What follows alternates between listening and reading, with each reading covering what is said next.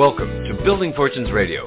Make sure you check us out at buildingfortunesradio.com. Along with our marketing partners, we're here to help our PM Marketing Network Lead customers build their businesses and make the world a better place. At Building Fortunes, we know how much your business means to you and the people important to you. So spread the word, tell a friend, join our newsletter, and go make a difference in your world. Now on to our show with your host, Peter Mingils. Hello, everyone. Peter Mingils here. You're listening to us on Building Fortunes Radio. It's www.buildingfortunesradio.com. It's a Saturday night, 8:30 p.m. Eastern Time, 7:30 p.m. on the Central Side, and we are here every Saturday on Scott Johnson's radio show. And the way this whole thing got started was I was doing some thinking about having a bigger platform, and about 11, 12 years ago, I decided that, I wanted to do some podcasting stuff, and internet radio shows seemed to be one of the things that we wanted to do. So we went and found a platform that we were working with. I was working with somebody else at the other time, helping her out of a situation. And I said, I think we could probably do this on our own. So I bought a domain name called buildingfortunesradio.com. And as a result of that, we started to do this. And I wanted a platform to talk about things that were happening in home-based businesses, that people that were looking at home-based businesses more like a career than just a hobby would be able to learn a little bit more. So we'd also be able to help or promote our network marketing customers as well. So when we started with this, I had some guest hosts, and one thing led to another. I was doing a radio show with a gentleman named Roger Van Vlissingen, and he brought along a friend. His name is E. Robert Smith, and we did a radio show right around the time that Herbalife was being challenged by Bill Ackman and the FTC for being a pyramid, and kind of like had their own version of a tool scam as well. And even though Vima was not publicly traded, they were kind of being investigated at the same time, being taken down by the FTC more or less at the same time as well. So Roger Van Vlissingen, who was a very anti-MLM guy, who believes that MLM can never be done right, even though it could be done right on paper, will just never be done right in practice, did the radio show with us. And Scott Johnson called me up right after that and said, Peter, there was something that you guys just missed. And I said, and most people miss it too. I said, what's that, Scott? He said, the tools scam associated with network marketing. And although I have been associated with network marketing for many years before that, never really heard anybody call it the tool scam. So I figured I'm going to learn a lot more by him telling me what it was. And when we started speaking, I realized that he was talking about and referencing the same thing that I was thinking about through my Amway experiences, because I had hired and fired myself 3 separate times. And for some people that cannot figure that out, you don't hire yourself in an MLM. You don't fire yourself in an MLM. You sponsor your way in under someone and you can quit. But I hired and fired myself 3 separate times, and mostly because I saw there's something wrong with this. Like, you guys aren't focused at all on selling the products. You're more interested in books, tapes, and functions. The system, we would call it. The system is sacred. All those types of things. And I just said, someone's making a ton of money on these books and these tapes and these functions, or if they are, they probably should be, because they're collecting a lot of money for these things. But, it's just not my thing. Like, I think they're misleading people, because the lifestyle that they're preaching from stage cannot be achieved on this compensation plan by the average person, not even close. I mean, it'll take you like 2 million years to be able to get the volume, and that's a slight exaggeration, but not too much. So when I said to Scott, do you have a website? He said, I sure do. It's called StopTheAmwayToolScam.wordpress.com. That's when I knew that he was talking about the same thing I was thinking about. So we said, let's do some radio shows, because a lot of people don't know this. You're absolutely right. And Herbalife had a version of their own tool scam as well through the systems that they put in place, although that was still not really spoken about too much. Bill Ackman kind of picked up on a lot, but really wasn't spoken too much about. But we said, let's do some radio shows. And some radio shows have turned into a few hundred radio shows as we've been doing this. It's been one of our longest-running regular radio shows, and we're here all the time on Saturdays, whether it's live or replay, unless, of course, there's a technical challenge. If there's a technical challenge that we cannot overcome, that sometimes happens, and if you're going to be on the radio shows as many times as we have, those are inevitable. So we are here on Saturday nights at 8:30 p.m. Eastern, 7:30 p.m. Central Time, to talk about whatever we're going to talk about. And today is going to be one of those radio shows where we kind of do it on our own. So, Scott Johnson, thanks for being here on your own radio show. Hey, Peter, thanks for having me. I don't even think Bill Ackman really focused on the tool scam a whole lot. I'm trying to remember where he was placing his focus. But what I do remember, and I think it was shortly after the FTC announced that they were taking a look at Herbalife, that Herbalife came out with this change, and they said, okay, guys, no more lead generation business. And there was a fellow by the name of John Peterson with Herbalife, and he was making a ton of money from, lead generation. And he, just like in Amway, with the Amway tool scam, he was not very open about the fact that most of his lifestyle came from lead generation versus Herbalife. All the Herbalife people did pretty much the same thing that the Amway people do, is they give the impression, they lie by omission, that their success came from Amway, whereas most of it came from the tool scam. So what happened was Herbalife came out with a policy. They said, okay, over the next 6 months, you need to phase out your lead generation businesses, because, of course, they didn't say the reason, but it was because it was getting so much attention, and they didn't want to go to the extreme of having to try to explain that to the FTC. So towards the end of that 6 months, where, it was the deadline, John Peterson, in one of his vehicles in his driveways, I think it was in Colorado, put a bullet through his head. Now, we don't know what other challenges he had, right? I never met the guy, didn't know the guy, but the timing was certainly interesting from the standpoint that he was basically giving up most of his income and most of his lifestyle. He probably had quite a bit of overhead, with trying to maintain that lifestyle. And, my assumption, I don't know this as a fact, but my assumption is he wasn't able to maintain his lifestyle, and therefore he was not able to project that aura of success to his downline. And so he just decided, that's my way out. So it is a big business when it comes to particularly Herbalife and Amway. Now, another interesting thing, it was shortly thereafter, I think, or maybe even before the 6 months was up, was Herbalife also came out with a policy saying not just the lead generation, but you need to not make so much money from the meetings. And so that was another edict that went out. I'm not sure if they said just the meetings or all other tools, including the meetings. But I did a little bit of research looking at the meeting costs, the money to buy the tickets, and I was able to find some information before this word went out, and then I was also able to find information after the policy changed, and there was no change in prices. So, I don't know if there was much less attendance. I doubt it. I think they just ignored the company and just decided, look, we're just going to do what we're going to do. And if they want to kick us out and have less volume, then so be it. That's kind of, I think, the way these people operate. So, that's Herbalife's version of the tool scam. I don't know what the current policy is as far as particularly lead generation.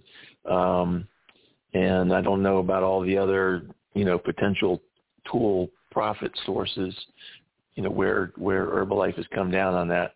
But, that's just kind of some information to show the importance of the tool scam. It really does illustrate how significant it is. And if you go to my websites, I've got all kinds of information on the amount of money that the Amway, and this is the upper levels, right? The 99% below them, most of them don't even know they're making most of their money on the tools. It's really the top 1%, and it's probably the top 1.1% if you look at making big money on tools, because there's a lot of people sort of at the beginning level of making the profit that might make, 25, 30% of their total income from the tools. But when you get up to the higher echelons, there's specific examples of people that were kicked out of Amway, and then they started talking. And my favorite one is Brig Hart. It's Brighart. He got kicked out, joined another MLM, and started talking about how, his new MLM was paying him so much better. And these are my words. He says, I don't have to scam you anymore on tools. But that's essentially what he said. And then he said, I was making almost $1 million a year from Amway before they kicked me out. And I was making $8 to $10 million a year from the tools. And he was just trying to illustrate, how much better his new MLM was. But in doing so, he squealed on himself and displayed the massive amount of money. And he wasn't even one of these company owners, right, these tool scam companies. He was just one of the guys who happened to be, by the way, very popular back in the 90s and early 2000s. He had a huge business, a lot of excitement, a lot of hype. And certainly back in those years, probably the mid to late 80s and then into the early 90s, the Amway business was growing tremendously quickly. I mean, there was new people, what they call crossing stage. That's where you achieve a certain pin level, and then you go up on stage to be celebrated, and there was just a ton of those going on. So it was very encouraging, to us joining in January of 93 that, hey, this business is really working. I mean, look at all these people earning new pin levels, and if they can do it, why can't I do it? And that was, a very common perception of a lot of people. And that was the intent, right? That's the intent of bringing all these people across stage, is to give everybody else confidence and hope and aspiration that they can do it as well. So it all is a very well orchestrated scam for sure. But you can find all of these things on my Facebook page. If you go to facebook.com/Scott Tex Johnson, it's SCOTTTEXJOHNSON, all one word. You can find these websites. There's 3 of them. One of them focuses on the UK. One of them focuses kind of generically, and then the one that you mentioned, StopTheAmwayToolScam.wordpress.com, focuses mainly on Amway, although I've got a bunch of other stuff in there too, particularly Herbalife, when that Bill Ackman thing was going on, which was kind of around Christmas time of 2012 for the next several years, which coincidentally only, I think that's when you got your platform started, and I came along in 2015 to join you on these weekly shows. And also it was really an important time for me when Bill Ackman started in December of 2012 going after Herbalife, because up to that point, I was pretty busy with Amway. I had just come out of a lawsuit with Amway, which I kicked our little corporate butts. In fact, the settlement is on my website. That was one of the things I insisted on with Amway was, okay, we're going to settle, but this is not going to be one of those settlements where nobody makes any comments. It's going to be open. So you can find that on my websites, that settlement. And so the thing is, with the lawsuit being over, there was less news coming out of Amway. And then when Bill Ackman arrived with his, I've heard anywhere between $50 and $75 million worth of research, I said, oh, it looks interesting. So I started reading and watching some of his research. And I said, hey, this looks a whole lot like Amway, and it is. And then I just started wondering, I wonder if other MLMs are like this, and they are. There's so many more similarities between other MLMs and what I know about Amway that the differences are really inconsequential. They're minor. There's probably some MLMs out there that don't have the problems that Amway has, but I don't think there's very many. And the 2 big problems that we talk about every week, because we like to, particularly for the new listeners and also for the stupid people that listen to the show over and over, they just don't get it. The 2 big things, which I think is either universal or nearly universal, which is a lack of retail sales. And that's really caused mainly by overpriced products. That's really what causes lack of retail sales is you just can't find customers, right? And we're not talking about distributors buying the stuff. We're talking about people who are not distributors, people who are not part of the MLM compensation plan. Those are customers, not people on the inside. So that's either universal or nearly universal. I'm looking for a company. I know there's some claims out there, particularly the insurance MLMs that say we have retail sales, and I think they have a good shot at being honest about that.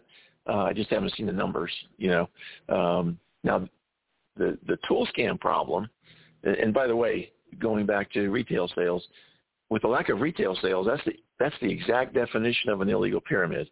So most people throw around the P word, right? Pyramid, pyramid, pyramid, and they have no idea what it is. Well, what it is lack of retail sales.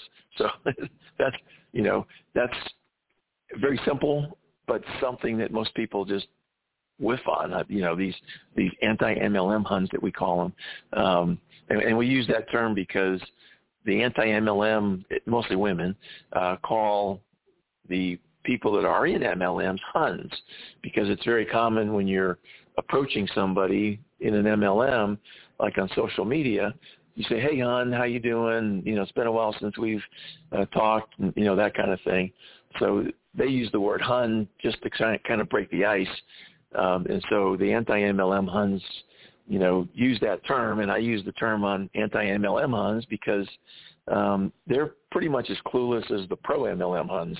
They don't understand either that lack of retail sales is an illegal pyramid. They just don't get it.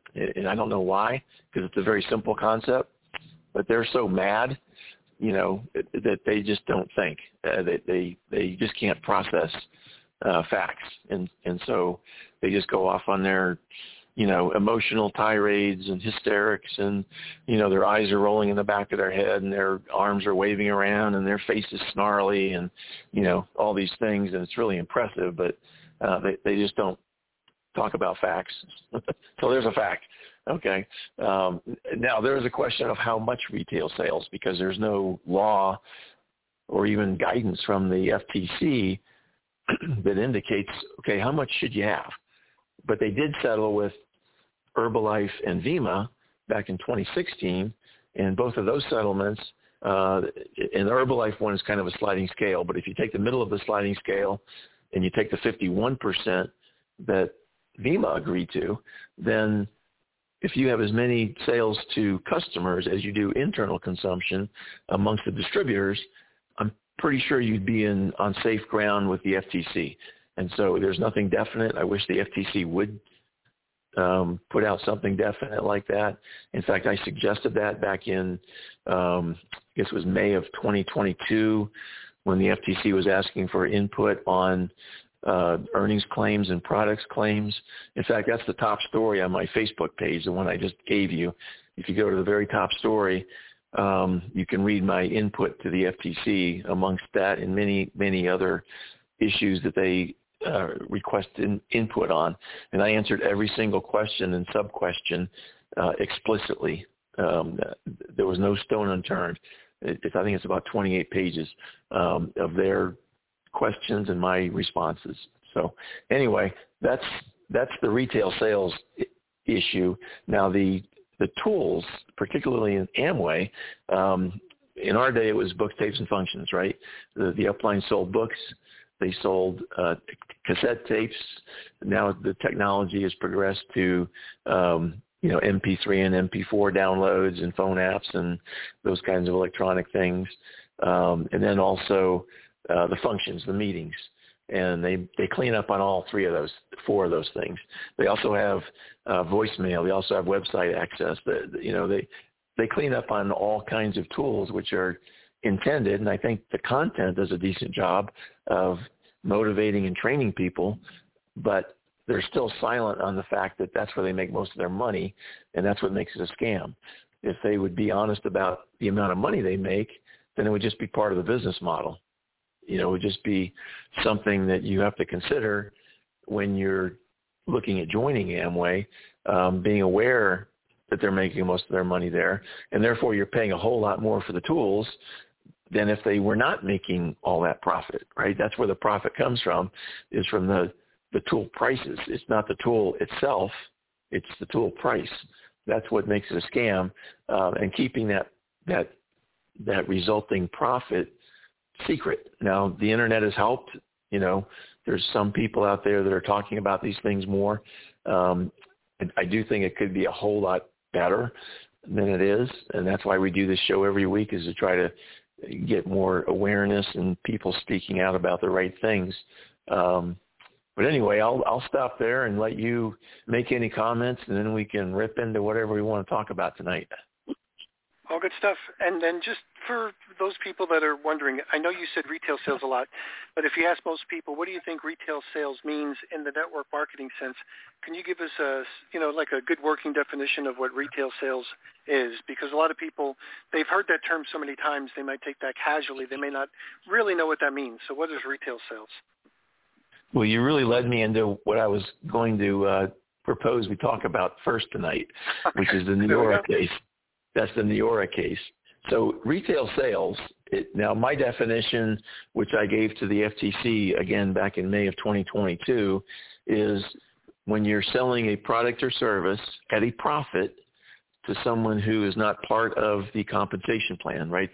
All they're doing is buying the product or service for the exchange of money, which to them is a fair exchange, just like going to a store, right? If you go to any store, whether it's physical or online, you're exchanging your money for their product or service, but that's the end of the deal. I mean, that's all that's involved is exchanging that money. Now, you might get coupons or things of that nature. I'm not talking about that. I'm talking about, the actual MLM compensation plan, not some kind of bonus that you might get from being a customer and buying so much stuff. That is still a customer. And what I told the FTC was, I consider at least a 10% markup. If you don't have profit of 10% more than what you're purchasing the product for before you sell it to them, then you're really not in business, right? What you're really doing is trying to cover the fact that your products are overpriced because you can only sell them at your own cost. And to me, that's not business, because the crux of business is making a profit. And so, I don't think that a retail sale should count if there's no profit there. And also, a lot of MLMs, I think including Amway still, I haven't looked at their rules recently, but it used to be if you would, give somebody a product, just, hey, try this out, no cost, just give it to them as a sample, so to speak. That also counted as a retail sale. But again, I don't consider that a retail sale because there was no sale and there was no profit. In fact, there was a loss, on the sample. There's a hope that you're going to have them say, yeah, I'd like another one of those, or show me what other products you have. This was great. And so there's a potential for future retail sale profit, but certainly that particular sample was not a retail sale. That was just trying to get attention, for that product and other products. So anyway, that's my definition of a retail sale. And I don't know if you have any comment on that or whatever, but go ahead and make your comments, and I'll get back into the Neora lawsuit.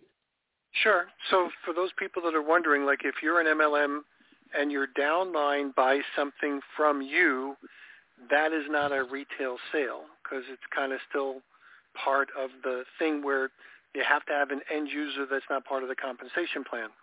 But if it's if it's a customer of yours, your next door neighbor buys from you, that's a consideration, or that's a considerable retail sale. So the person who's buying the product has no incentive as far as part of the deal. Now, technically speaking, I guess you'd say, well, would 100% of your business need to be those retail sales? And the answer is nobody would expect that, because by the very nature, the people that are the salespeople will want to buy the product for themselves too. So there should be commissions generated through those personal sales But if they're only personal sales, if it's too lopsided, then it looks like there's a pyramid going on, meaning the only reason why you're buying is because there's some kind of a financial incentive one way or another that may have nothing to do with the product itself. Sometimes it might do something with qualifying for a certain rank or qualifying for a certain special or a bonus or anything along that line, or maybe just to participate in the scheme, and that's what we're talking about, retail sales versus any other kind of sales as well. So this is, I was not expecting this to be part of your topic, but it does fit pretty well into if you're talking about Neora, because this is a major defining moment in why they were attacked and why they actually won the case. So back to you. Yeah, and you know, certainly the distributors, when they buy the product, they do get compensated. And I want to say it was the Burn Lounge case. It may have been a different one where the FTC basically told the judge, hey, look, we don't think that distributor purchases should qualify for bonuses. And the judge said, look, I'm not here to make new law. I don't know what the judge's thinking was, but my thinking, if I had been the judge, because I would have agreed with him or her, I would have said, look, I'm not here to make law. I'm here to interpret existing law. And what you're trying to do is make a new law, which disqualifies distributor compensation for self-consumption. And I'm not going to go there because I'm a judge. I'm not legislature. And I think that was an appropriate answer to that ask, if you will, from the FTC. The FTC is always trying to, move the ball down the field like that. And instead they need to do their process, right? They need to go out and ask for input from the public like they did with the earnings claims and product claims, and they later did with the generic business opportunity rule. I think it was a few months later. That's the way you get new information and you make new rules. You don't just say, hey, judge, go do this. You could also, as the FTC, approach Congress, which is pretty worthless in my opinion. It's hard to get bills that we need approved out of Congress, let alone bills that, we don't really need. You know what I mean? When it comes to MLM, I don't think we need any new laws. It's okay to have some. I think there's plenty of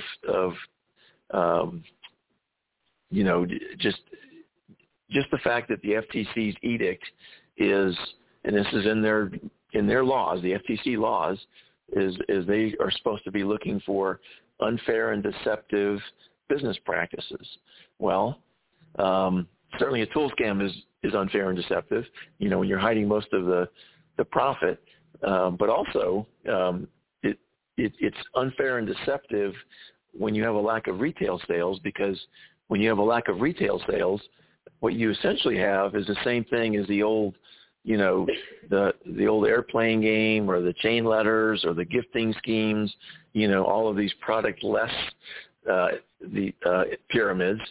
It's the same thing with MLMs when you don't have retail sales, because you can say the first part of the purchase that was comparable to what you could find in a similar product on the market is a legitimate sale. There's nothing wrong with that. But the amount above that, when you lack retail sales, that's the same thing as all those other things I just mentioned that are clearly illegal pyramids. It's proven. There's no question that, just the fact that there's been case after case after case, and you have all these case law foundation, there's just no way that you're going to find a gifting scheme being found legal in this day and age. And the same should be true for MLMs that lack retail sales. Now, I've been thinking about this a little bit, Peter, recently, and I've kind of come around to kind of a middle ground to where what the MLMs could do, and I'm speaking of the Amway compensation plan here. I don't know what other MLMs would do, but the assumption with Amway, one of Amway's rules, in fact, is that you're supposed to have 50 PV, which is about $150 worth of products, maybe $200 now with the inflation the last couple of years, but let's call it $150 of purchases and Amway has always preached, and the upline has always preached a minimum of 100 PV a month. And so 50 PV of that, by rule, is supposed to go to customers. And so what Amway could do is they could double the compensation on the first 100 PV of consumption so that you would get a higher bonus for your retail sales, and then the company would not have to compensate you for your internal consumption of the other 50 PV. So you would still make the same amount of money, but it would have to go towards the retail sales. And so that would be a way of kind of making it fair and also very open that you have to have retail sales.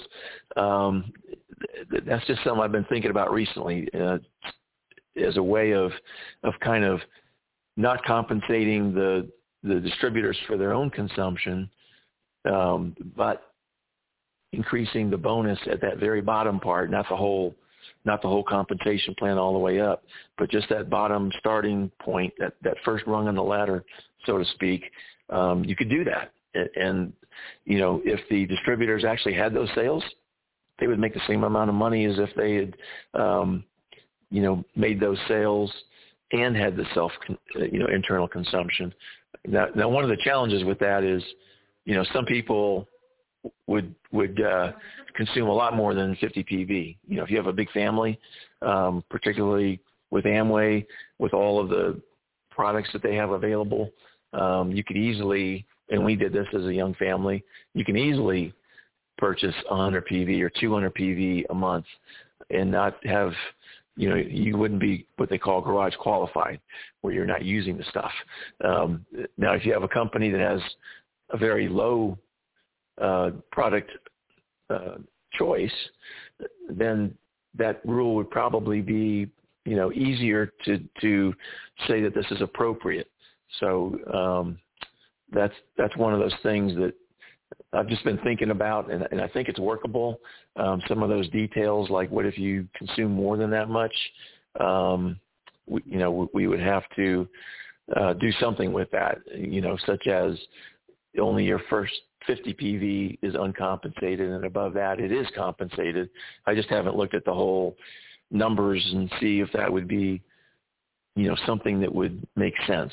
But anyway, that's just an idea, to be able to not compensate for internal consumption when it gets out of control, because it is out of control. I know the last year we were in, with our upline at least, because I was in after I found out about the tool scam and quit associating with my upline. But we had just finished a 1-year promotion of 300 PV per month, which really did stretch even with our family. Spending that much money on Amway products every month, that was definitely a stretch. And some groups today, I don't think my former upline does this. They might, because I really don't know. But I do know that some of the other lines of sponsorship, they have, 200 and 300 PV as an expectation every month, not just a 1-year promotion, but that's just normal, which is really excessive. It's really hard unless you have a very large family, or, you wear a lot of makeup, or, you just swallow pills like crazy, that you can spend that much money every month, because they are overpriced, and it's just not good use of your money. Anyway. So 300 PV would equate to about how much in regular U.S. dollars? That's about $1,000 today or more. Wow. I haven't looked at the PV BV ratio, which is how they, how you calculate essentially what the price is. But it has been a 3-to-1 ratio. 100 PV is $300. But that was a couple years, 2 or 3 years ago. And with all the inflation we've been having, because that's the intent of the PV-BV ratio, is to keep up with inflation. The PV measures the amount of stuff, right? You want to have the same amount of stuff give you a certain level in the business, certain pin level, so to speak. But then with inflation, you have to increase the payout because the product cost is going up, and you want to keep that in line with the bonus, right? The bonus needs to increase as the prices increase, because if you don't do that, pretty soon you're making a whole lot less profit on the same amount of money. And so it becomes a disincentive.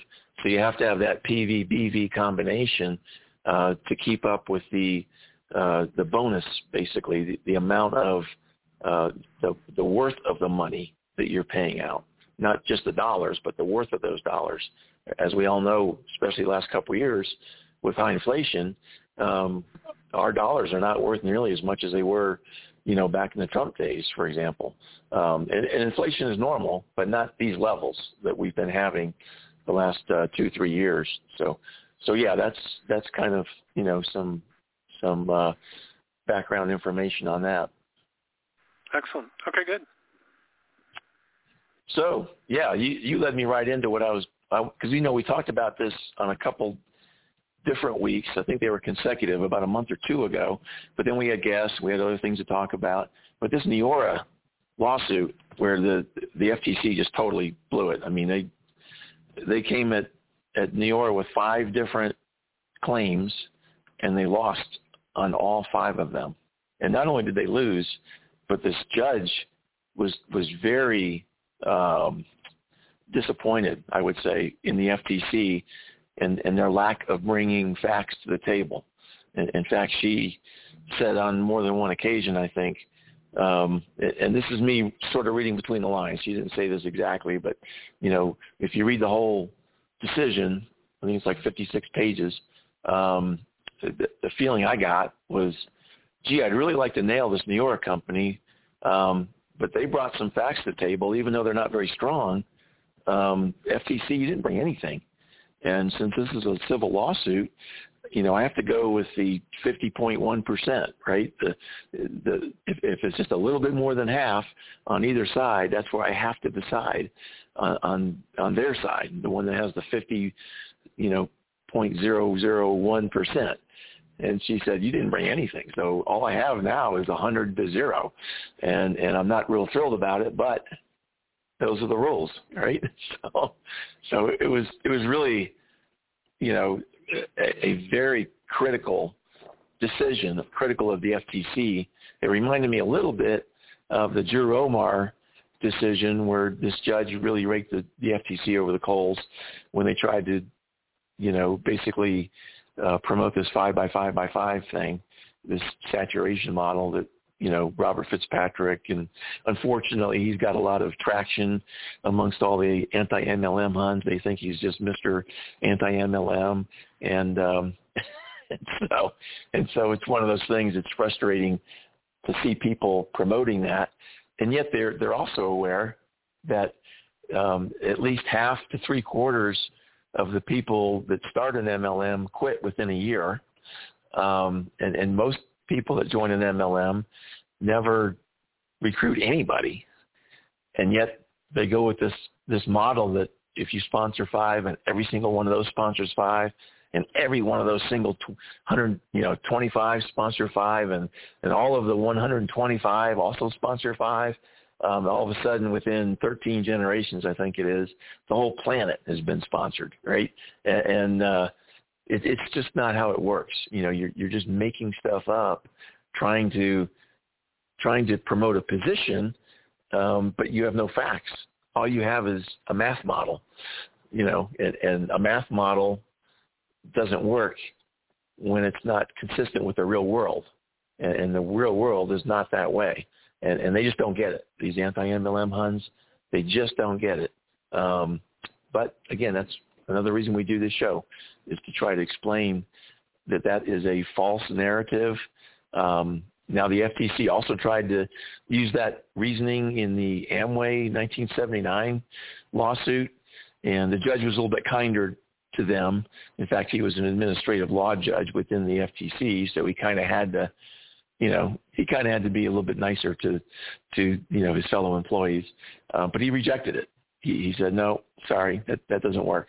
It's not based on reality. It's based on math, and the math doesn't fit the reality. So I don't think the FTC has ever tried that angle again since then. To my knowledge, they have not. But again, the anti-MLM hunts keep promoting it, unfortunately. And it's easy to point out that there's precedent and logic for rejecting it, and therefore they lose credibility. And so some of the other things that they're saying that are correct are not listened to, because people say, well, you screwed that thing up, now you're going to screw up this thing too, and so they just lose their own credibility by trying to push that. And that's really disappointing, but again, that's another reason we do this show every week is to try to turn that around. Anything more? Nope. You're good to go. Let's jump into it. Okay. So I'm going to jump into kind of where we left off about a month or two ago with Neora, which was on page 21 of their 56-page decision from the judge. And I think we left on the point of one of the things that the lawsuit resulted in, some of the discovery and so forth, is that, and I'll just read the sentence, in 2021, about 3,300 what they call PCs, which is a what's it called? Something customer, a preferred customer. So they went almost, or I should say over 3,000 of them went from a preferred customer to what they call a BP, which stands for brand partner, which is the same, it's a distributor. The generic term is a distributor. And it also turned out that not only did almost 3,300 of them switch, that represented 30% of all newly enrolled BPs or distributors that year, which really struck me as a very high percentage because in my Amway experience, and I think in most people's Amway or other MLM experiences, hardly any customers become distributors, right? Because when a customer experiences the high price, they go, I'm not going to become a distributor. I'm not even going to stay as a customer. And so this 30%, which is almost a third, right? That's for one of our stupid anti-MLMers, just to help him out with percentages and so forth. So I think one of two things is going on there. One is the distributors, or I should say the preferred customers, are not being told up front that if they became a distributor, they could get a higher discount. But they do give them a very good discount. And then later on they say, hey, if you want an even bigger discount, become a distributor. And I think that's one of the reasons that you have this 30%. A second reason, I think, is probably because they're telling them explicitly, you need to become a preferred customer first, because I need preferred customers to show the FTC that we have customers. And then after a month or two, I'll sign you up as a distributor so that you can both build a downline and make money and get a higher discount. Now, I don't know if either one of those things are true, but I believe they are. And that's, again, where the FTC really blew it by apparently not even questioning that 30%, because they just don't understand how MLMs work. They have Stacy Bosley as their quote-unquote expert who knows nothing about MLMs. She's an academic, and she just doesn't know anything. And apparently she didn't pick up on this 30% either. And so that's just one of those things where, the FTC had a prime opportunity, and they blew it. So I don't know if you want to make any comments about that.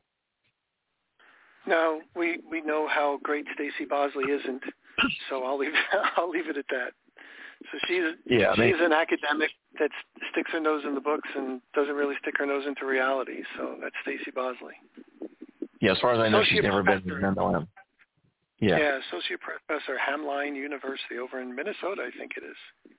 Yeah, my only hope is that the FTC has dropped her as a quote-unquote expert, because this judge was very critical of her and the other expert that they had. I don't remember who that was, but they had a second expert that really wasn't.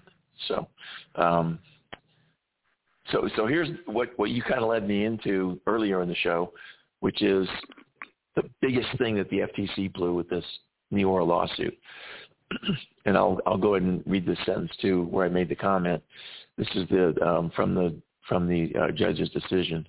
It says, an estimated less than 1% of Neora product sales are made to retail customers. Okay, that was the FTC's position, and it had been their position for, I think, a couple years before this lawsuit. We were questioning, like, how could it be 1%? And Neora was claiming anywhere between, I think, 60 and 80% was retail sales, and both of us were befuddled. At least I was.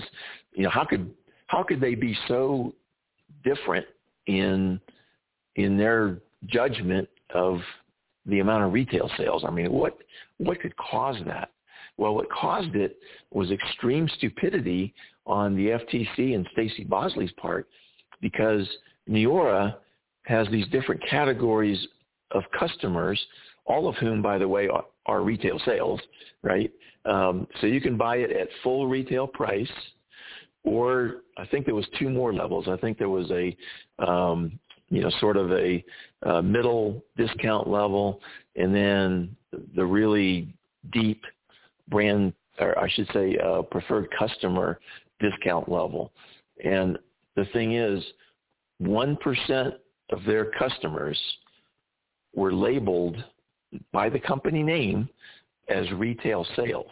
But all that other 99% were going to customers with larger discounts. In reality, these were real retail sales.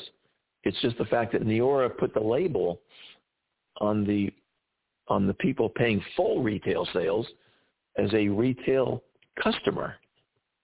And so the FTC and Stacey Bosley and all her quote-unquote intelligence decided that Neora only had 1% retail sales, and that was the answer. We didn't know that until this decision came out. I'm scratching my head going, how can they be so far apart on this? Because Neora gave them a whole bunch of information, and Neora actually said to the FTC early on, look, we can explain all this. If you would just talk with us, we'd be glad to go over all these facts and figures with you. And the FTC, I believe, declined. And so they went down this rabbit hole, and this is the biggest thing they blew. I mean, this was mind-boggling how, they could just totally miss this concept of what a retail sale is. I think maybe they were hoping that, Neora would get flustered and intimidated and just fold, right? And they didn't. They pushed back, and I'm glad they did, because we got a lot of good information from this lawsuit. We always get a whole lot more information when things go to trial, and then you can see, whether it's the actual evidence or at least the judge's interpretation of all the evidence, and it's a whole lot more useful than settlements, because in settlements you hardly know anything. In most settlements, the agreement as part of the settlement is both sides pretty much don't say anything other than, either what the agreement was, or they might even be quiet on everything. They say, we settled, no more comment. Now, generally, with the MLM settlements we've seen, we do get some detail, like with the Herbalife and Vima, we knew that they had to pay a certain amount of money. We knew they had to change their compensation plans, things of that nature. They had to record and provide the evidence of the retail sales. All those kinds of things are really good, but there's nothing like, a full documentation of all of the evidence, and that's really useful. But yeah, that 1%, unbelievable how off the FTC was on that. I don't know if you have any other opinions on why they were so different. I do, just to highlight the level of arrogance and or ignorance or incompetence on the FTC expert witnesses. So I'm just going to say what you just said again, maybe just a different way. Imagine if, you were a customer on Amazon, and a lot of people have bought things before on Amazon, and you decided that when you bought it one time at full price, that was when they listed you as a customer. But if you decided that you wanted to save the 5% and order it monthly because it's a product you really liked, that for some reason the FTC wouldn't recognize you as a retail customer anymore. Like when you paid full price, you were a retail customer. But when you ordered monthly and you got a 5% discount, you were no longer considered a retail customer. I mean, that is as blatantly stupid as this whole case was. Scott, this whole case was mostly built on lack of retail sales. And they blatantly screwed it up that bad because they were so friggin' arrogant that they had the details sent by the company, and then they were so arrogant when they said, you don't have any retail sales, and the company said, are you crazy? We can explain this to you.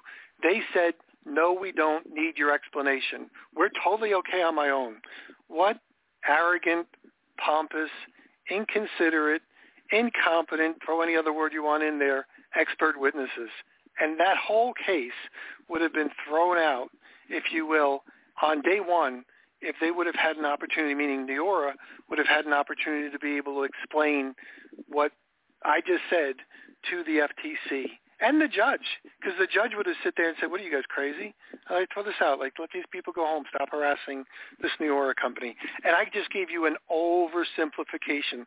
So for those assholes that are out there that are going to do like a response video on what we just said, like, you're assholes. You're taking everything out of context. You're fucking stupid. Like all these, Scott, I love the people that react to the way that we do things, and then they just kind of pick apart because they don't understand how to handle a simplified explanation. Well, I just gave you a simplified explanation. That is not 100% factually true, but more or less it works. So that's basically what happened. And they spent 3 years trying to destroy a company, and the company did the right thing. Hats off to Neora, Jeff Olson, the president of his company, any distributors that stuck with him. They stuck with them through this bullshit that the FTC did. So back to you, Scott. Yeah, and just imagine if it was, let's say a department store, right? You go into a department store, you can find all kinds of things on sale.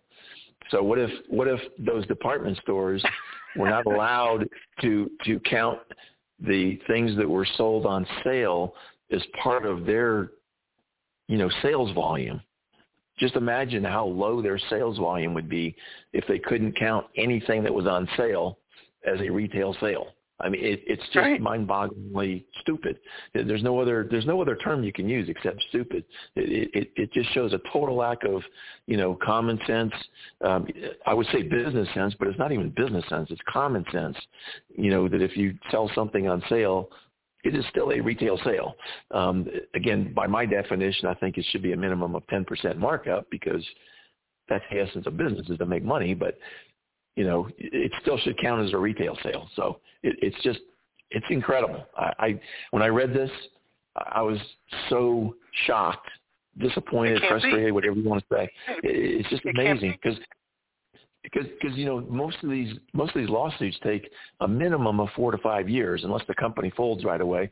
It takes a minimum of 4 to 5 years to get through the court system, and so you're spending all this time wondering what's going on, and that I don't think there's any current lawsuits against MLMs from the FTC.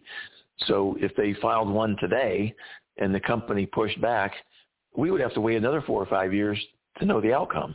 It's just an incredible waste of time. Also, guess what? The judge also said, hey, FTC, since you lost, you also get to pay all of Neora's legal fees.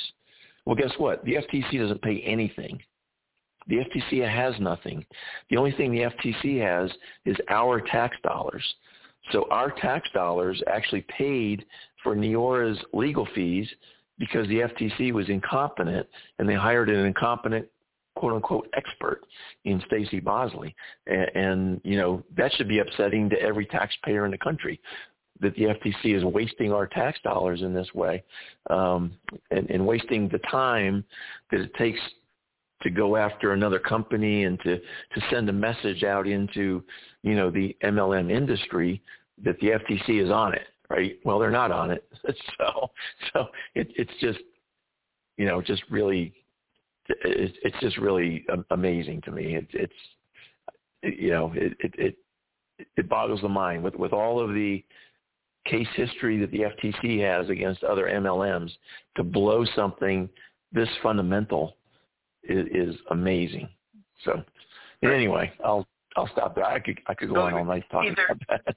Either it's incompetence or vindictive, because they wanted to do something to basically know that they're going to throw some legal hurdles and some hurting on the aura, and they're hoping that the company's going to go out of business or hurt, whatever. So it's either arrogance or it's incompetence or it's vindictive. Either one of those would be just really bad.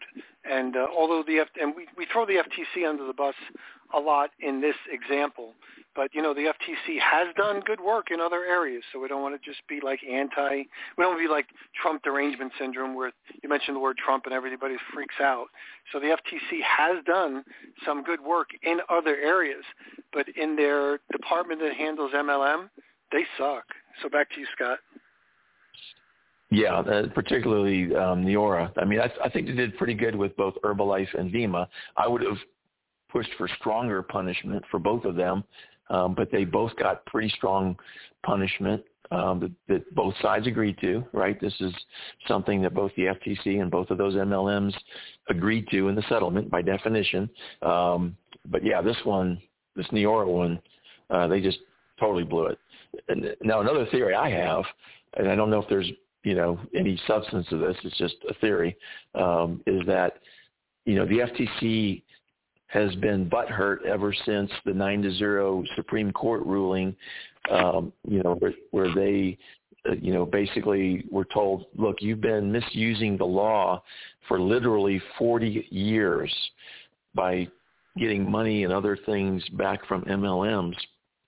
And you can't do that anymore.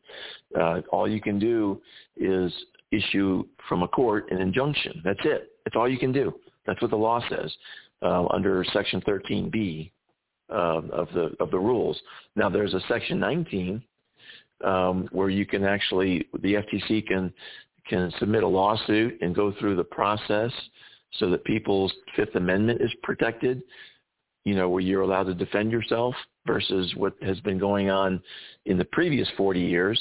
The FTC would go ex parte to a judge and say, Judge, here's all the stuff that we have on this company. We need you to hammer them right now, because if you don't, they're going to take the money and run.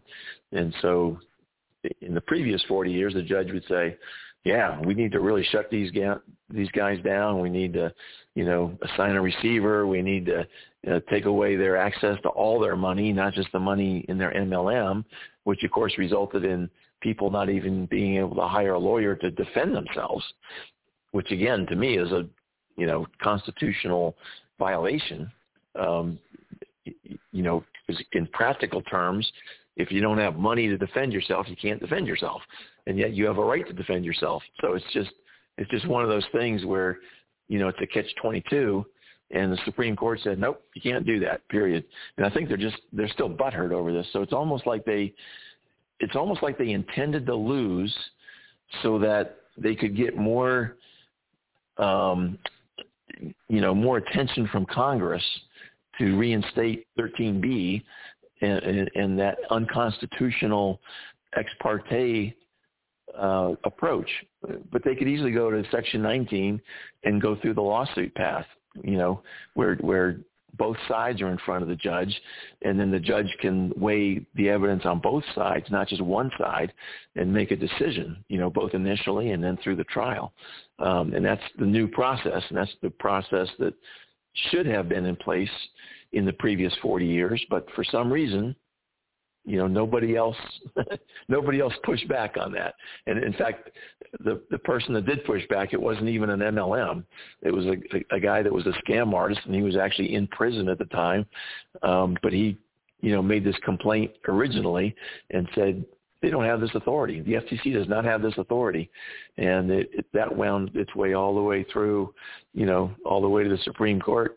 And the Supreme Court said, yeah, this guy's right. I mean, he's a convicted felon. He's in prison, but he's right on this point. And that's what shut down this whole one-sided prosecution of MLMs and other companies on the part of the FTC. So definitely a very important ruling. And I just don't think the FTC has gotten over it. They have never recovered. And they've always said constantly, we need to get back our 13B authority. And yet the Supreme Court has said, no, it's unconstitutional. You can't have it back. So it's like a child, right? Just like Trump, what you need to do Trump's is, arrangement syndrome. They haven't adjusted.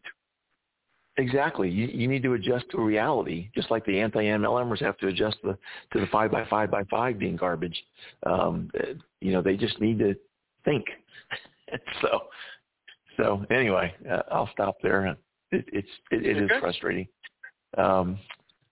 So let's see. My next comment, and this is the sentence in the decision. It said, sales to preferred customers are considered ultimate end user sales, i.e. purchase for personal use without the intent to resale to anyone else.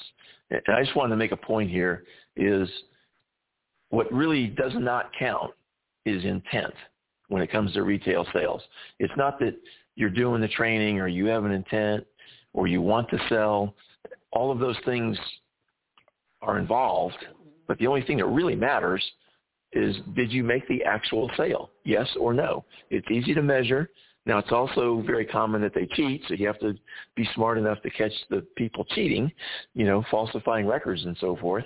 But it's so easily measurable. You don't have to, get into someone's mind, which is impossible anyway, and try to figure out, okay, now what was their intent? What is the environment? What is the culture of the company? All these sort of soft, squishy questions that you can just go round and round in your head without ever coming to any kind of meaningful conclusion. All you have to do is say, did you have the retail sales or not? Period. That's it. It's simple. But it's not something that most anti-MLMers really focus on, is the bottom line of retail sales. So anyway, I don't know if you have anything more about that. Nope. You're good. So another thing in here was, and again, I'm on page 21 still, in the footnotes. And one of the things that came out of this lawsuit is the fact that the preferred customers do not have the lowest price. The lowest price goes to the distributors. And I think that should be something that's prohibited, because what it does is it hides the fact that people that want the lowest price but have no intent of being a distributor, sponsoring other people or selling the products, that it hides them and it makes them look like they're customers sort of, and then distributors sort of, and it just muddles the whole analysis. So I think there should be a rule that says, if you're a preferred customer, that's the best price you can get. You can't get a lower price by just being a distributor. Now you can get a lower price by being a distributor if you also sell the products and sponsor other people. That's how you make money. But as far as the discount, I don't think that the distributor discount should be lower or higher, however you want to look at it, greater than a preferred customer. I just think that definition is really important. In fact, Herbalife, soon after the settlement in 2016, tried to talk the FTC into an agreement that if there was a Herbalife distributor who didn't sponsor somebody within 6 months or maybe even have sales, I can't remember the exact criteria, but anyway, they didn't go anywhere, that they would automatically not be a distributor anymore, they would be a customer. And the FTC said, no, if they want to make a choice, if they want to opt into being a customer, fine, but you can't just redefine them based on their lack of performance, because they might be trying, but they're not successful. But if they're trying, that means they're actually a distributor. They're just not very good at it. And so the FTC declined to allow Herbalife to do that, which again is the right answer. That's one of the things that the FTC got right, in my opinion. But that's just one of those things that it just makes it muddled. You can't tell how many customers there are and how many distributors there are and what their volume is unless you have a very clear separation. Now, there already is a clear separation in that a distributor signs a contract, right? You have all these rules you have to follow, whereas a customer does not. And so that's just another reason to make sure there's a clear separation between distributors and customers. And there's already a very definite line as far as signing the distributor contract. So anyway, your thoughts on that, Peter? You're all good. Okay. I'll move on. Now, they did talk here, again, in the footnotes, it talked about, it says non-product sales include enrollment kits, fees, subscriptions, such as Neora Edge, meetings, promotions, donations, and tool purchases. So that reminded me a lot of a tool scam. Again, I think that should be on the table as far as what the profit is. And by the way, that should be not just for the upper level distributors, that should be for the company, right? There should be visibility of how much the company and or the upper level distributors make from all these tools, just so that there's visibility of that when you're making a decision whether or not you want to join a company. You want to know, hey, if you want me to be in contract with you, if you want me to work with you, be part of your organization, I need to know where you're making your money. And if that's hidden, then as a person looking at an MLM, you really don't know what's going on. All you know is what they're telling you, and you have to assume what they're telling you is what they want you to hear, and they might be hiding things that they don't want you to hear. And certainly tool scams fall into that category of things they don't want you to know about. And in fact, that was very clear, and you can go on my YouTube channel, which is, again, linked on that Facebook page, look up Andy Andrews, and he actually pulled a letter out of his coat pocket right before he was kicked out. He didn't know he was going to get kicked out, but he pulled a letter out of his pocket at a major function. And according to the letter, and I think he was telling the truth because he was still in Amway at the time, or Quickstar was the name back then. And the company said only the top 2% should make money from the tools, and the other 98% should not even know there's an opportunity to make money from the tools.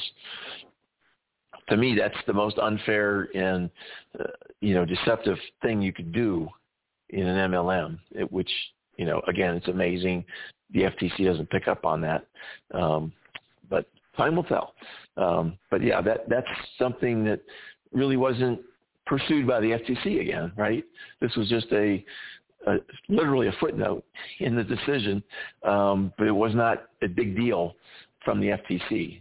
So it's just, disappointing. Now, it also goes on to say in 2021, 95% of Neora's revenues came from product sales. I assume that's both distributors and customers.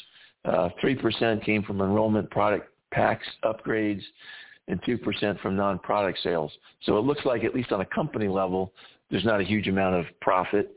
In my view, that doesn't even have to be shared with the distributors at large, right? If it's that small, who cares?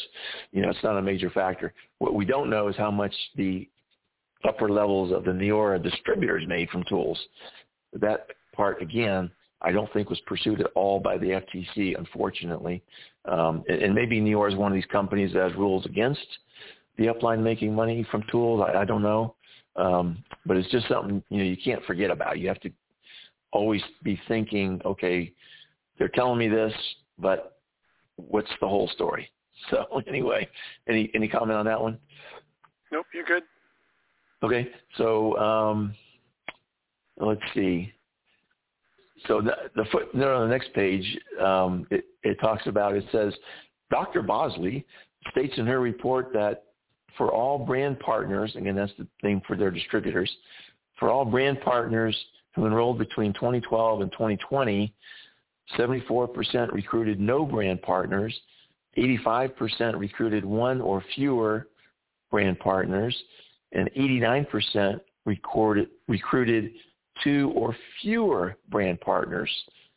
And my comment on that is, so much for the 5x5x5, right?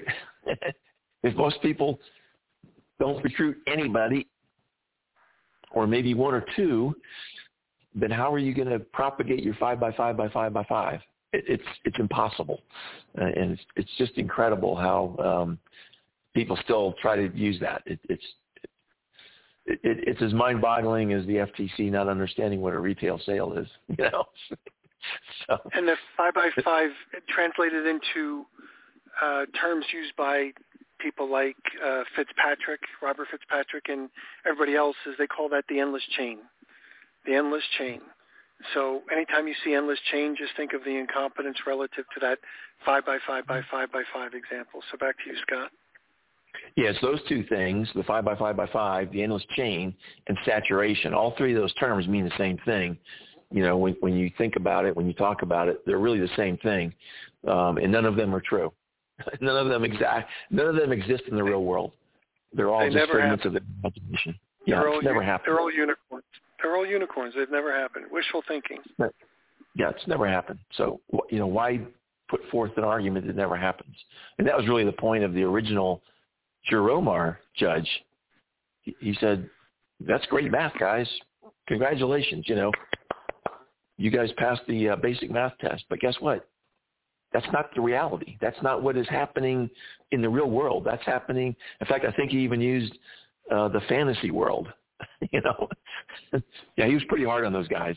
I would encourage anybody to read the Giromar decision. It's quite entertaining. The judge was not pleased. So if you go to GER-RO-MAR,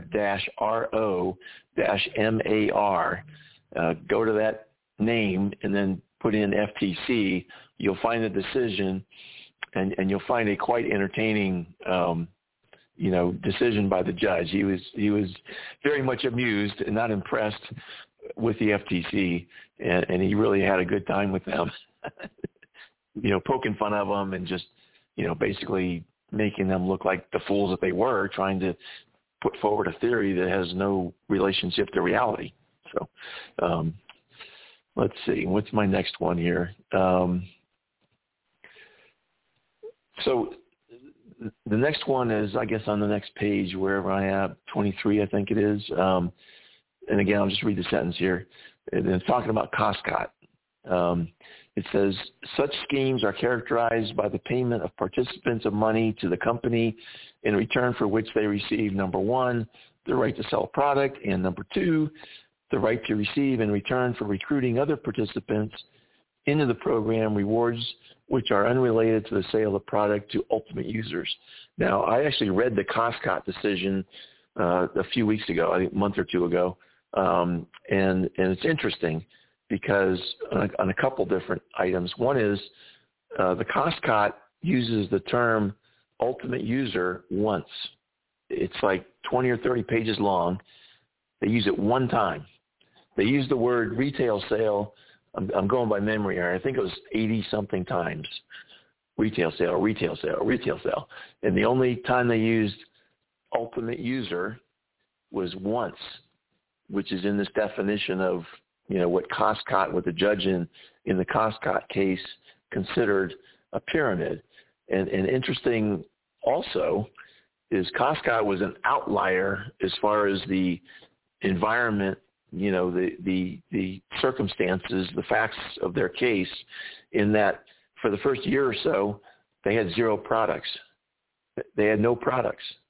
All they were doing was hyping up, hey, if you join us, once we get products, you'll make a lot of money. Well, they were selling these joining fees for a lot of money, and you made a lot of money when you signed people up. There was no products at all for like a year or so.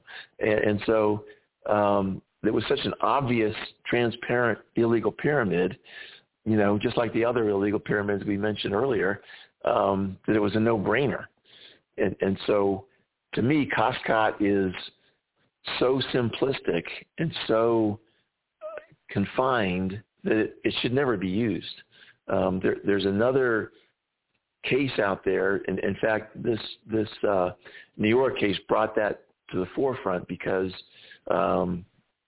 the Fifth Circuit, which is where this lawsuit was held in Dallas, Texas, has never used the cost-cut as a precedent, and so they used a different case which has a much better definition. I don't have all of that at the tip of my fingers, but it's much better as far as defining what an illegal pyramid is. The cost cut is just so limited that in my mind it should never be used. But it's what the FTC has hung their hat on, as far as I know, every single time with MLMs.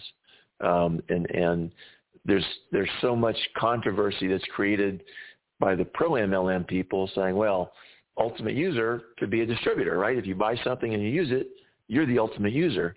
And so that should count as a retail sale. Well, no. In fact, there's been, cases where that's very clear that, that's challenged by the FTC and they win on that point. But you'll still that argument from the pro-MLM people. You'll still hear the argument, ultimate user. That includes, distributor consumption. And it really doesn't. And that was really not the intent. But Costco, since there was no retail sales for a year or so, they didn't even have to worry about who's buying it because nobody was buying it because it wasn't available. And so it's really been manipulated, by the pro-MLM folks, and wrongly so, because I don't think there was any intent for an ultimate user to be anything other than a customer. But again, that issue was not discussed in Costco because, for a year or so there were no customers. In fact, they even made a comment that it appeared that the cosmetics, that was what Costco sold, the cosmetics seemed to be pretty good. Once they became available, they appeared to be pretty good. But because you're charging so much for people to join, it's still an illegal pyramid, guys. And that's why they were still, shut down essentially. So any comments on that? Nope, you're good. All right. So it also made a comment on Costco that said the second element of Costco test has been characterized as the, I don't know if I'm going to say this right, sine qua non. In other words, the basic, the foundation, the main point of a pyramid scheme. That's what that Latin term stands for. And so, again, ultimate user. Now, my comment on that also is it's not just the sales of the products, but it's also the tool scam, right? When you're making money outside of the products, then you're just changing the whole business model, and you're not looking at the whole picture. And to me, that's wrong to not look at everything. And they do go on. It says the presence of this second element, recruitment with rewards unrelated to product sales, is nothing more than an elaborate chain letter device in which individuals who pay a valuable consideration, in other words, money, with the expectation of recouping it to some degree via recruitment, is bound to be disappointed, which is true. I mean, that's the thing. If you are making most of your money by either the act of recruitment or when you recruit somebody, their internal consumption purchases, then that's an illegal pyramid. And what people often miss on this is, oh, you make most of your money recruiting. Well, most MLMs are smart enough to not repeat the cost cut error. And so most MLMs that I'm aware of do not reward you for the act of signing somebody up. They do reward you when that person who signs up also buys a starter pack with products in it, which is logical to me, because if you want to represent a company, you ought to be familiar with their products. I mean, that's kind of a duh. But the upline does make money on those product purchases by the downline, which again I think is appropriate. But most of the anti-MLMers say, "Oh, you make most of your money by recruiting," and they stop right there. And when an MLM can show that they do not reward the upline for the act of recruitment, again, like I mentioned earlier, the anti-MLM Huns lose their credibility because they are easily proven wrong, and now their points about other things that might be correct are given less credence because they've already been proven wrong. So, again, they just shoot themselves in the foot putting forth this oversimplistic argument. But that's the anti-MLM, Hans. They're in it for the drama. So there you go. Any more comments on that one? Nope, you're good. All right. So we're going to move on. Let's see here. There's actually a couple pages where there's no comments from me. How about that? So it talks about, now it says, in reaching this conclusion, I'm not sure which conclusion they're referring to. I'll have to go back. I don't want to go back and waste time on the show. Let me see if I can still make a point out of this. In reaching this conclusion, the majority admitted that no clear line separates illegal pyramid schemes from legitimate multi-level marketing programs. So again, that's a weakness in the law, right? In the guidance from the FTC. If there's no clear separation, there's no line between, legal MLMs and illegal MLMs, then to me it's a government problem. And the MLMs even asked for more clarity. I don't think they're going to like the clarity that they get when they get it, but at least they've asked for it. So again, it's just a failing of the FTC to understand how fundamental retail sales are to being a legitimate MLM. And their excuse in the past, the FTC's excuse has always been, well, we don't want to pin ourselves in. We don't want to confine ourselves and limit our flexibility. And there's two problems with that. Number one is that is the fundamental. So you don't have to worry about, weakening your position. The other thing is, and these are all lawyers, right? These are all wordsmiths. They can always word it in such a way that an illegal pyramid includes, but is not limited to, lack of retail sales, and that would give them an out. But they've refused to take it so far. Hopefully they'll, read my input and something will sink in, and we'll see what happens. I also intend to talk to them a lot more coming up because I'll be retiring pretty soon from my job, and I'll have a lot more time during the day to be, available, during the week, during the working day when all these other people are at work. So I intend to get much more involved in those discussions, whether it be with the FTC or with the legislative body, the people in counties and cities, the city councils and county commissioners, all those kinds of people. I intend to become much more involved in discussing this, and hopefully I can get some traction and start to really build this up from where it has been. Because doing this since 2005 and not really making much progress is frustrating. And so I'm really looking forward to this, Peter. I'm really looking forward to leaning into this with more time available when the time is more valuable to make a difference. So good news. So yeah, so that's going to be a good thing, I hope. I'm going to give it my best shot. I'll tell you that. It's one of those things. It's the old Teddy Roosevelt quote. It's not the critic that counts. It's the guy that's in there trying and bleeding and getting dirty and all that. It's not the person on the sideline. That's not the person that really counts. It's the person that's in the game, competing. Not the people pointing fingers, snickering, right? The only thing I would probably say is, although it may seem like not as much has been done, there's been plenty of stuff that's been done. It's just not as much as you'd want. So you've made an impact, but it hasn't been the career or the industry-changing total impact that we're looking for. So we're still starting. Yeah, certainly there's been positive things. Just like, the anti-MLM Huns with all their garbage, they have made a positive impact from the standpoint that people do watch their videos and then someone that would have joined an MLM does not.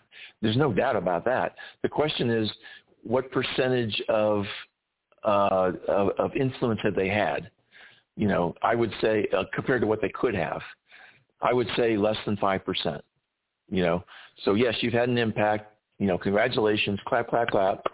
You're my favorite person. Everybody wins a trophy. Okay, great. You're the best person that ever lived. I get it. You want to build up your ego. I understand. But you could have done so much more if you'd focused on the right things and worked together. These people complain about, for example, the DSA, which is the lobbyist for the MLMs, and they go, oh, woe is me. They have they have this lobbyist. They're on K Street in Washington, D.C. Oh, woe is me. They're so powerful, and I'm not going to be able to do anything. Well, guess what? You can do the same thing if you start working together. You could form, an organization. It wouldn't be, probably a lobbyist per se, but it would be an industry group, just like the groups that you've led in the past, Peter.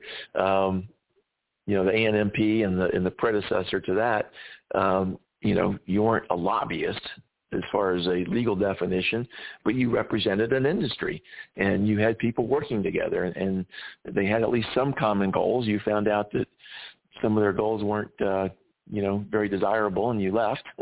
So I guess technically you were kicked out, but you were probably happy to be kicked out, just like I was happy to be kicked out of Amway, because it just didn't align with your values, right? Yep. And that's the frustration, is for all the people out there, these anti-MLM hunts, man, they could be so much more impactful if they would just think about working together.